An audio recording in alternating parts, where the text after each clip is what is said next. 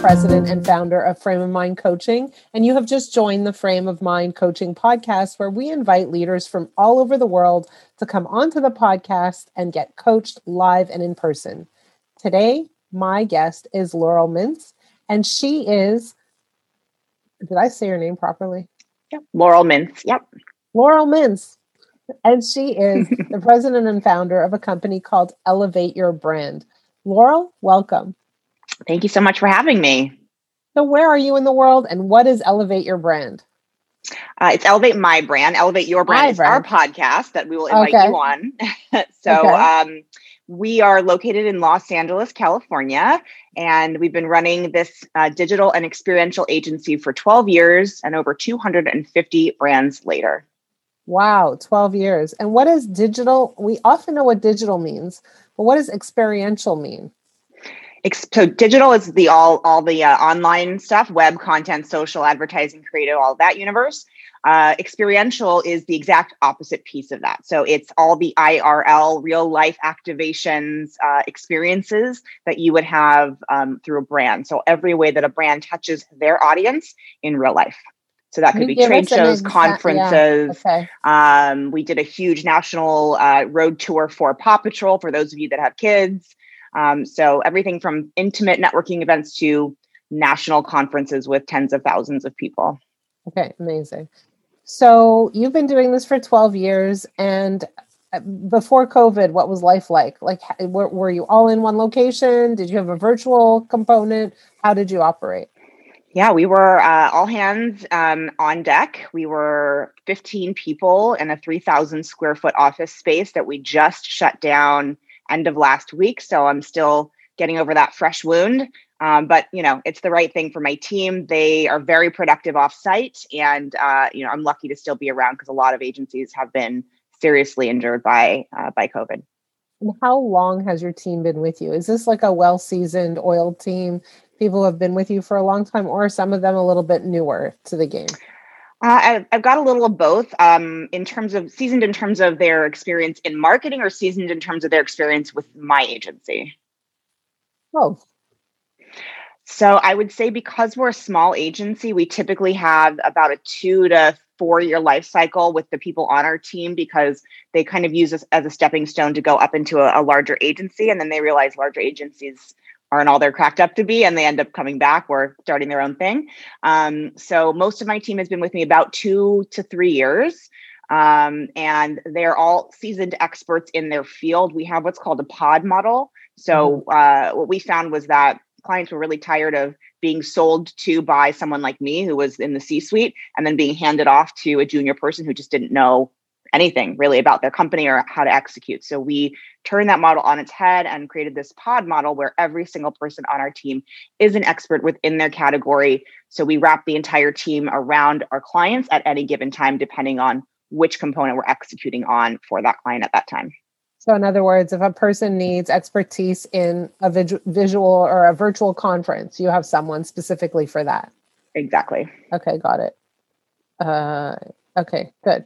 So tell me, as you know, what we do is we coach leaders, and we're specifically looking at how leaders think and how that thinking gets trickled down through organizations, but also perhaps in their personal lives. What is your challenge that you're excited to talk to us about today? Oh my gosh, there are so many challenges. Let's see. I can't remember exactly which one I told you about because there's like a million going on in my head. Doesn't matter. Throw whatever you got at me. What of the 100,000 challenges that I have do I want to talk about today? I think the biggest challenge that I'm currently having is separating my ego from the experience of what's currently happening. So shutting down the office was a really big challenge for me because we built it exactly the way we wanted it. It was perfect and beautiful. And we had like $60,000 in TI dollars. So we put in the floors we wanted, and we put in the barn doors, and it just was this gorgeous space. And, it hurts my soul to not be in that space anymore. Even though I know it's the right thing, it's that, that gap, I think is like 12 inches between your head and your heart, right? Something like that. So I know in my head that it was the right thing to do, but I'm personally having a hard time getting over that. It's a loss for sure. It's the loss. So the question is, how do you recover from the loss, or what's the question? What's the challenge? How do I cope with the loss? How do I be okay with the loss? Like, what's the actual challenge? Yeah. How do I, instead of being cerebral about saying, I'm fine, I know that it's fine, like knowing versus the feeling. And that's always been my biggest challenge because I'm a very cerebral person. I've got a JD and an MBA. I'm a barred attorney. I have all the education. So I'm super cerebral. And sometimes I have a hard time connecting the heart piece. Yeah. I can relate to you on a personal level. I'm very cerebral myself. And what I noticed over the span of my life is that my brain pushes down the emotional piece so that I can just keep going. And You're justifying it. well, it's not only justifying, it's a really great, it's a strength for in a lot of ways, but it's a survival mechanism, right? It's what allows you to carry on, but that doesn't mean your heart is okay with things. Your heart Right. kind of just goes, I have no choice. What are my options right now? Right. Go And you along with haven't mourned that loss. I think that's the biggest thing is like, it's still definitely, and it's still very fresh. So I think people always say time heals all wounds. So I'm hoping that a little time will help with that as well. But yeah, it's definitely the thing that's the most fresh for me right now. So one of the things that I do with my clients is and I'll give you a little more of a layout of how we work with clients, because I think it's very relevant right now in this conversation, is that when we work with clients, we ask them to journal with their coach in an online journal. And we give them a journaling prompt at the beginning of the week. And then every time they journal, their journal goes back to their coach, who then reads in response to the journal. And that's happening every day, back and forth, back and forth, back and forth. And so in your case, I'm really interested in like the emotional piece, right? Because it's a place, it's just a place, but that place had a lot of meaning for you. And so, if I were to give you some homework assignments, I'd ask you to define, what did that place mean to you? What did it mean about you? What did it mean about your business? What did it mean about the place you came to? In other words, your achievements over 12 years. What did it reflect? And when you think about those answers, and I'm just curious, you can kind of throw out some answers right now. It's not only mourning a place, it's mourning the meaning that we're really after. And then what we end up doing is we tie meaning with objects, with tangible items. And what we want to do cerebrally and emotionally is cut that cord to say this meaning still exists. So what I'm losing is a physical space. I'm not losing all the meaning that I'm attaching to that physical space. So Tell me, what meaning for you did that place have? What did it signify? Yeah, so that was our second office. The first office was like a quarter of the size, and we were starting to expand, and we had brought on a new team, and we had bigger clients. And so it was certainly showcasing the success and the growth of the agency. And since I'm the sole founder and CEO, it's tied personally to my own self-worth and success. And that's how it feels. Okay. So losing that feels very much like a loss of those things, even though, to your point, I know cerebrally that it's not. Okay. So this is the thing, right? You defined it so well, is that this place was the physical evidence of my success and the growth of this company. And so this is the funny thing, is that we are always looking for evidence to support our beliefs. And so right now your beliefs are being challenged a little bit because you're at odds. And you can correct me if I'm wrong. Like, I'm speaking on your behalf. Please say, no, Kim, you're messed up. You don't have this right. I suspect. I feel like people very rarely say that to you. I always offer them the opportunity, though. So here's what's happening, is that you're looking around, and the evidence you're seeing doesn't support the concept of growth. And then what happens is you're going, well, so am I really growing? Did I really reach that place of success without this building? Is it actually true? And so your foundation is being kind of shifted around. And my not advice, my guidance to you is to say, what evidence can you search for outside of the tangible building that will help you regain your foundation, that says, yes, here's what we've achieved. And I know some of the clients you've worked with are quite formidable. Perhaps you have not only a list of clients, but a list of testimonials, right? And there are other pieces of evidence I encourage you to search for and memorialize in a way. Make them tangible. I get that. Yeah, I get that. I think maybe it's a female leader thing, or maybe it's just my own personality, but I'm always looking for what else instead of being like, well, I have this and that's great, but what else? Like, what's next? I call it moving the goalpost, which I'm sure is something you see all the time with leaders of all gender. Absolutely. But that's another one of my issues that I'm working on is, even if I can separate the office from my personal ego, and I know that I have all these great clients and that we've been doing this for 12 years, and even during a pandemic, we're still surviving and all that, I'm still like, but I haven't done this yet. And I haven't hit that goal. And I still haven't received this award or whatever that looks like. So let me ask you a question. When you say, but I haven't, so you have the word but there, right? Mm-hmm. But I haven't done this, and I haven't achieved this goal, and I haven't received this award. But what does the but really mean? So okay, so you haven't received this award. So what does that mean about you? I mean, it all comes down to a self-worth thing, for sure. And so for you, there's like a bit of a pattern that we see, even though we're just new. We just met each other. But I'm pretty transparent, and I've done a lot of work on myself. I've done a lot of work on my business. I've been doing it long enough to know cerebrally, but not necessarily understand how to connect the two. Right. And so the pattern is that you look to outside demonstrators of your value. And so the work that really needs to happen is, we understand why that might make you feel a bit better temporarily until you're going off on the what's next, right? Like it makes you feel good for a short period of time, and then you're seeking the next thing. The question is, what's happening inside of you that's causing you to feel the need for that in the first place? And so, I mean, this is a much longer conversation, right? Well, my counterpoint only to that is that it is also the thing that has kept me driving forward. So I find this is also very common with, seasoned entrepreneurs, that fear factor, that driving towards the next goal can be both a success driver and detrimental emotionally. So it has both sides of that coin. 100%. And what we see is that entrepreneurs, they're wired a bit differently than maybe the average person, right? I'm an entrepreneur, and I often I make light of it, but I say I'm not employable. I can't work for anybody else. Mm-hmm. I can't stay. I literally cannot work for someone else. I get into an organization, and all I do is notice everything that could be improved and everything they're doing wrong. And I feel trapped and like I'm in jail, right? So it's just not, you can relate. Totally. It's just not something. So entrepreneurs are definitely wired differently, and they're driven differently. They're inspired differently.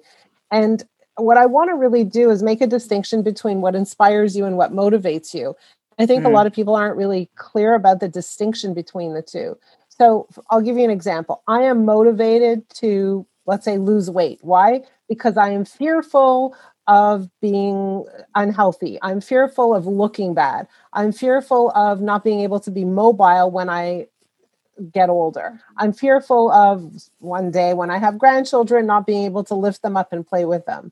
I'm fearful of losing the ability to walk. So my fear motivates me. But anything that is driven by fear doesn't have a long sustainability. So I get fearful, I'm motivated, I work, I exercise, and then I forget. Right? And I sit on the couch and I have a glass of wine and I revert until I'm motivated again. And it sounds like it's a very similar pattern. What's the difference? Inspiration is when we have a vision that really turns us on, that leads us forward with no fear. There's no fear attached to this, right? There's no like, hey, if I don't do this, then this terrible, horrible, awful thing will happen to me. And so what we want to do is we want to move leaders from a place of motivation to inspiration and really address the things that drive motivation, which are usually fear-based. And if we go a few steps deeper, are fueled by a set of beliefs that are fundamentally contradictory to what you want. Wow. Yeah. Right. Nailed it. So you fixed me, Kim. No, I'm just kidding. No, I mean, again, this is a complicated conversation, right? But we have beliefs that say, yes, this works for me. This fear-driven achievement works for me. Sure, it works for you on the surface. But is it really working for you when you have a loss and it's messing you up, right? Or a perceived loss. So for me, it's very, very interesting to look at the beliefs that drive our behaviors and see whether or not those beliefs are actually aligned with the goals we have. And so your goal may be, yes, I want my company to look like this, but you have more goals than that, which is, I want my life to look like this. I want to feel like this. I want to look in the mirror and not have any of that fear or a nagging wonder about what is the next thing. And I'm speaking for you, of course. Oh, you nailed it. Yeah, I definitely have a fear-based driver for sure. And it's not sustainable. Like you said, you put yourself in these behavioral cycles that are not necessarily healthy. Right. And it's cool because it makes you achieve. But in terms of living a life that feels good, you feel good, then you feel bad, then you feel good, and then you feel bad. And what I want to do is help you feel good more often. Right. So not only elevate your performance, but elevate your life. And I'm using the word elevate because it's your word. Yep. Definitely. I hope that at least tweaked some thought on your behalf. I love the conversation.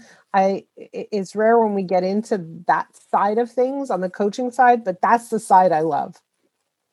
Yeah, the emotional side is the hardest side. I mean, the doing and the action pieces, if you're not doing those as an entrepreneur, then maybe you shouldn't be an entrepreneur.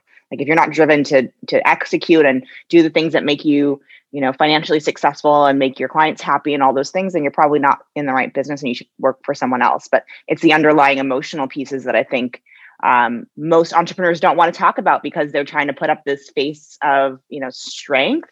And for me, I'm really transparent. I mean, I talk about this stuff with my team. I talk about it with my family. I talk about it on podcasts because I think it's time that we have those really honest and vulnerable conversations. And only in doing that can we make real change and allow other people to see that it's okay to not be, this steel wall of calm, organized, to project this air of perfection, truly. I agree with you wholeheartedly. But I will say this, and this is a bit of a guide for people who do struggle. And it kind of works like this. Our emotions, especially negative emotions, but our emotions are a GPS, like they're guideposts. They tell us whether or not we're pointed in the right direction. And more than anything, when we feel a negative emotion, it's an indicator that it's fueled by a belief that literally clashes with our true desires. And so when we notice that icky, uncomfortable feeling, we want to spend some time exploring what's the belief that's driving this emotion. And is that belief even true? Because we make it all up, right? We're making it all up. So this is, I'd love to spend more time with you, but this is a good place to stop for now. Again, for those of you who are listening, if you have a negative emotion, explore what are the beliefs that you have about this situation, this circumstances, this person, anything. What are the beliefs you have that are driving the negative emotion? And then you want to look at those beliefs and say, are these beliefs even true? Laurel, thank you so much for being on the podcast, for sharing, for being authentic and transparent. How do people find you if they're interested in your services?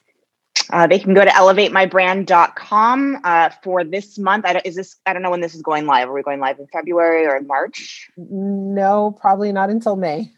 Oh, well, for anyone that's listening to the podcast, if you mention the podcast when you reach out to us, we are doing a donation of 10% of all proceeds for the month towards a Black-owned business that we've chosen because this current month is Black History Month. So we will still honor that if you mention Kim and the podcast when you reach out. So elevatemybrand.com. There's a great pop-up that shares with you a little bit of the difference between marketing and sales, which I think a lot of people are confused about. And yeah, of course, on all the socials as well. Amazing. Thank you so much for sharing your time with us. For those of you who are listening, if you have a challenge that you want to talk about on the podcast, please reach out to me. My email address is kim@frameofmindcoaching.com. And if you have a challenge that you want to talk about, but maybe not so much on the podcast, please still reach out to me. My email address is kim@frameofmindcoaching.com. Laurel, thank you so much. I really appreciate your contribution to this podcast. I think a lot of people will resonate with what you had to say. Thank you. Thank you for your help and guidance. I already feel a little bit better.